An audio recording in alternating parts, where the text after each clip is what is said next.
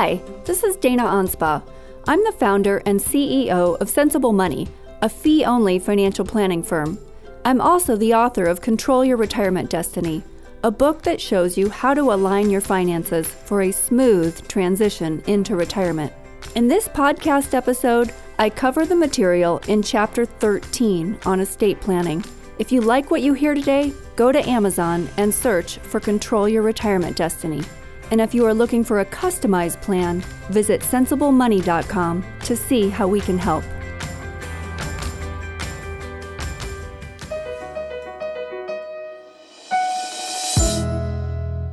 Even if you have never been to an attorney or drawn up a will or a trust, you have probably still done some type of estate planning and not even known that's what you were doing. How could that be?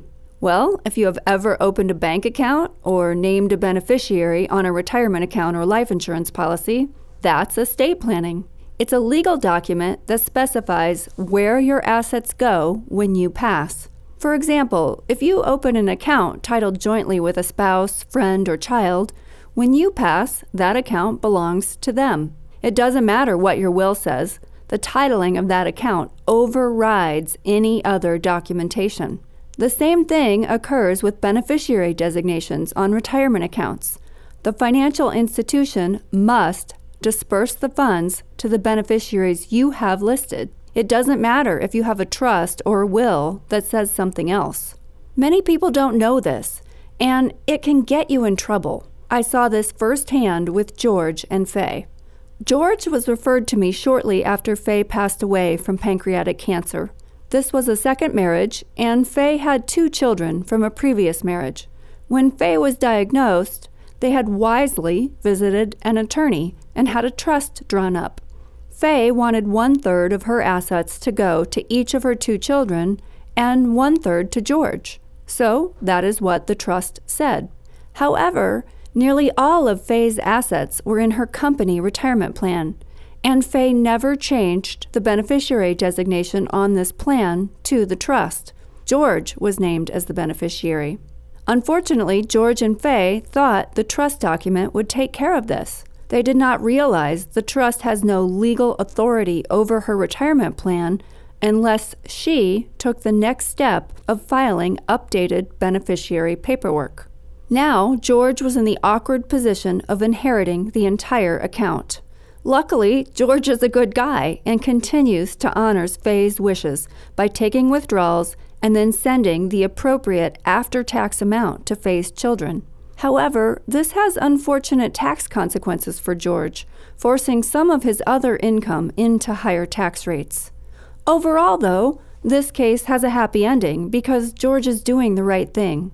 But not everyone would. The type of estate planning error that happened to George and Faye could have been avoided if the estate planning had been coordinated with the financial planning. Many attorneys don't ask clients for a detailed net worth statement. I'm not sure why. They should, and they should look at the types of accounts that someone has so they can make recommendations that will work. An attorney can draft the best documents in the world, but if they don't make sure the client follows through on all the other paperwork that is needed, those documents can become pretty ineffective. In this podcast, I'm going to cover a few basic things you need to know about estate planning. However, I am not an attorney. Nothing I say should be considered legal advice. Rules vary by state, and you will always want to get advice that is specific to your situation. With that in mind, the 4 topics I want to cover are titling accounts, setting up beneficiary designations, trusts, and I'll briefly touch on the topic of estate taxes.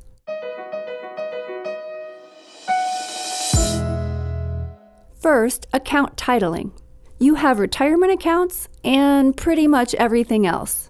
When I say retirement accounts, I mean IRAs, Roth IRAs, 401ks, 403bs, SEPs, simple IRAs, and any other type of company-sponsored retirement account like a pension or deferred compensation plan. Retirement accounts must be in a single person's name.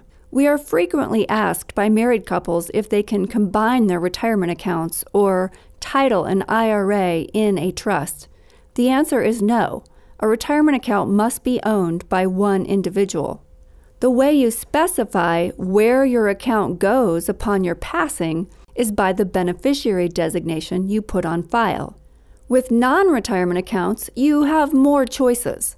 Most people open bank accounts in their name or jointly with a spouse or partner.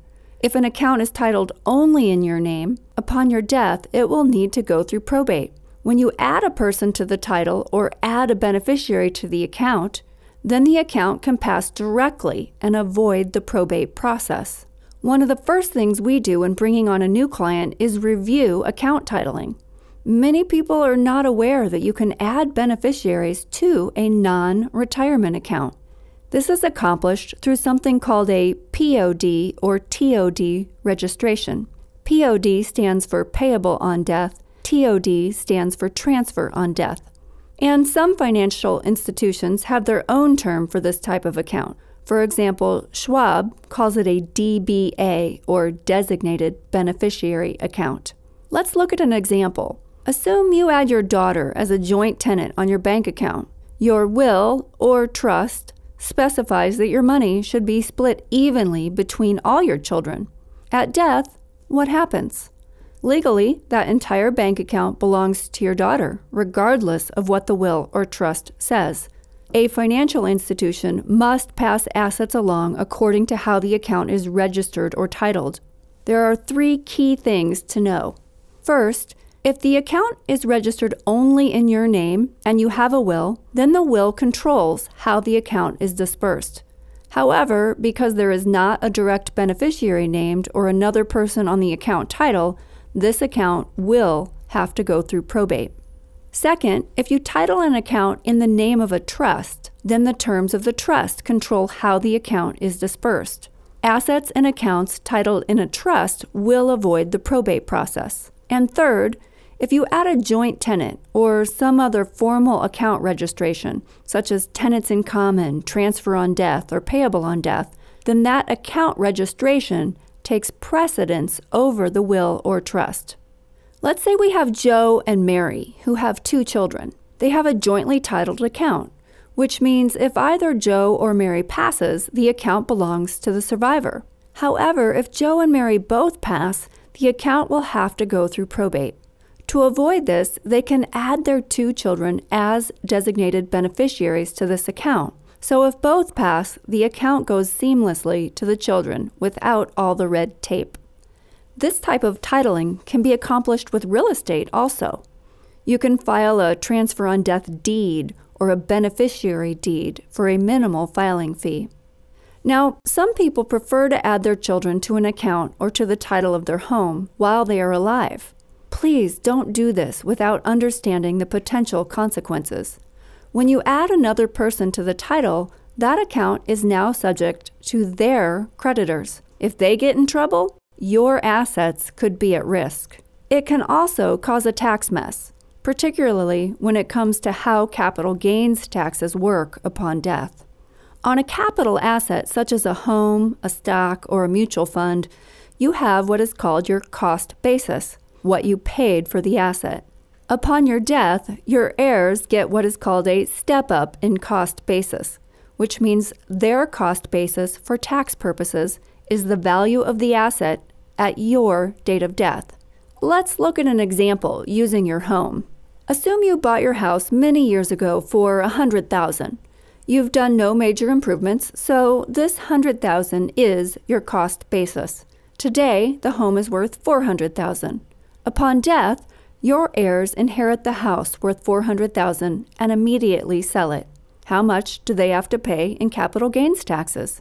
Assuming they sell the home for $400,000, they pay no capital gains taxes on the $300,000 of gain because their cost basis was stepped up to the date of death value. This step up in cost basis can be voided by titling your property inefficiently. This happens with the common practice of adding an adult child to the title of the house. For example, let's say after your spouse passes, you add your son to the title of your home. Technically, you have gifted him half the value of your home, and instead of the home passing to him at death, he co-owns it with you now. This means he does not get that entire step up in cost basis upon your death. Only the interest attributed to you gets a step up. Let's walk through the numbers. Assume the same facts. You paid $100,000 for the home, and upon your death, it is worth $400,000, and your son sells it for that amount. Your half of the assets gets a step up in cost basis, so your share of the house has a basis of $200,000. Your son's share, however, would have a basis of $50,000, half your original basis. He now owes tax on $150,000 of gain. At a potential 20% capital gains tax rate, that is $30,000 in taxes owed. This could have been avoided by having the asset transferred to him on death rather than using joint ownership. This example applies to investment accounts such as stock and mutual funds as well as property. This situation can easily be avoided by titling accounts more effectively. What you can do with a property is either set up a beneficiary deed or transfer on death titling, or if you have a trust, title the property in the trust. This way, the house or account remains in your name while you are alive and automatically passes upon your death. If you want one or several of your children to have control of the asset now, with a trust structure, you can add them as a co-trustee. This means they could make decisions about the asset, but they would not be an owner of the asset for tax purposes. There can be significant tax and legal implications to how you title accounts. That's why I call it the hidden form of estate planning that everyone does, but no one knows they are doing it. I understand as you get older, you may want a relative to have access to an account to assist with bill paying. What can you do in that situation? Many banks also offer a designated signer account. This designated signer can write checks on the account, but they are not a co-owner.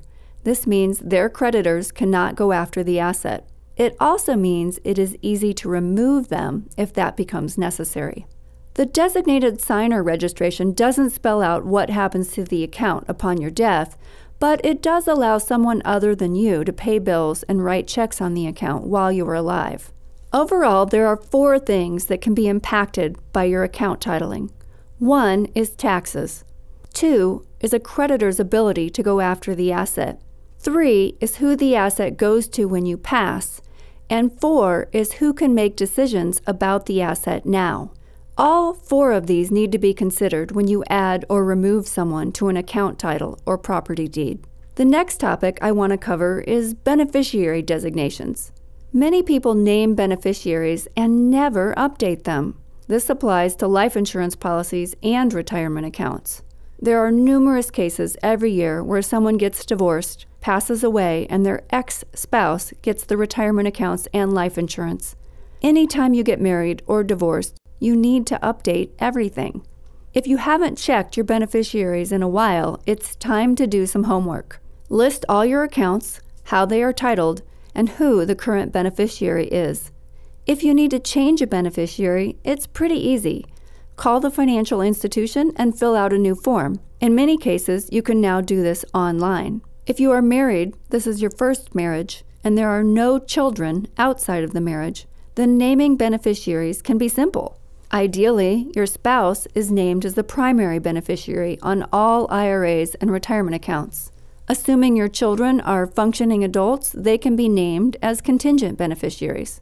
The legal concern with this structure is that upon your passing, your spouse could remarry, leave everything to their new spouse, and bypass your children. If this is a concern, you may need a more complex structure, a trust, to address this. Consider a more complex structure if you are in a second marriage and have children from previous marriages, have minor children, or have an adult child with dependency issues or special health needs. That brings us to the topic of trusts. A trust is a legal document that provides instructions on how the assets in the trust are to be handled and by whom they are to be handled.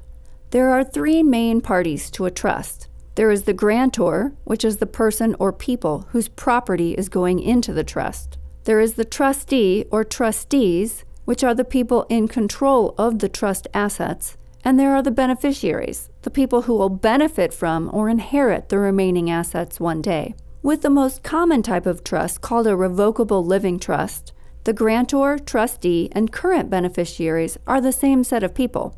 For example, let's say Wally and Sally Sample, the couple we follow in Control Your Retirement Destiny, set up a revocable living trust. The title of their trust is the Sample Family Revocable Living Trust, dated August 9th, 2018. The trustees are Wally and Sally, so they can easily sign for and make decisions about any property in the trust while they are alive. They manage accounts titled in the trust the same way they always have. No restrictions apply. They are also the current beneficiaries of the trust, but upon their death, or in the event they are incapacitated, the trust names the successor trustees, people who can then make decisions, and it spells out what is to happen to the property in the trust, who it goes to, and over what time frame. Let me explain how this comes together with the case of Ellen. Ellen's husband passed away several years ago, and she is now in her 80s with one daughter, Sarah. She always invited her daughter to join our meetings. As the years passed, I could see that Ellen's cognitive abilities were changing. She asked me to take instructions from Sarah. However, legally, I could only take instructions from Ellen. Ellen was the trustee, and she was not technically incapacitated. So, although the trust named Sarah as a successor trustee, that provision only became effective if Ellen was seriously incapacitated. I encouraged them to visit their estate planning attorney and add Sarah as a co-trustee to Ellen's trust. They did this, and a few years later, when Ellen entered an assisted living facility, it allowed for Sarah to seamlessly continue to manage Ellen's affairs. One of the key benefits of a trust is that it spells out who is to step in when you can't make decisions on your own. You can do that through a successor trustee or add a co-trustee. Another benefit of a trust is that the assets that pass via trust avoid the probate process. However, setting up a trust document alone is not enough.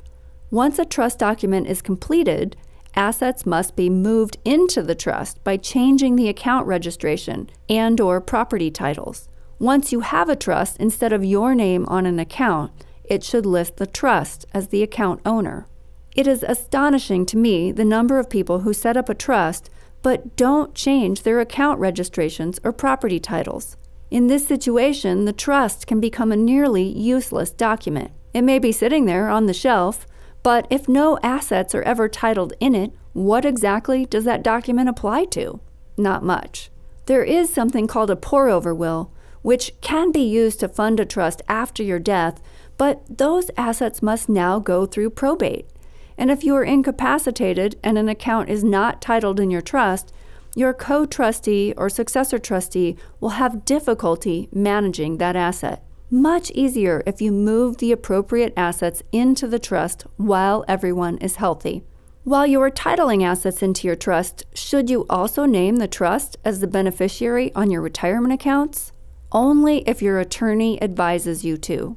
Retirement accounts have some unique tax characteristics when passed to a spouse or to a real person.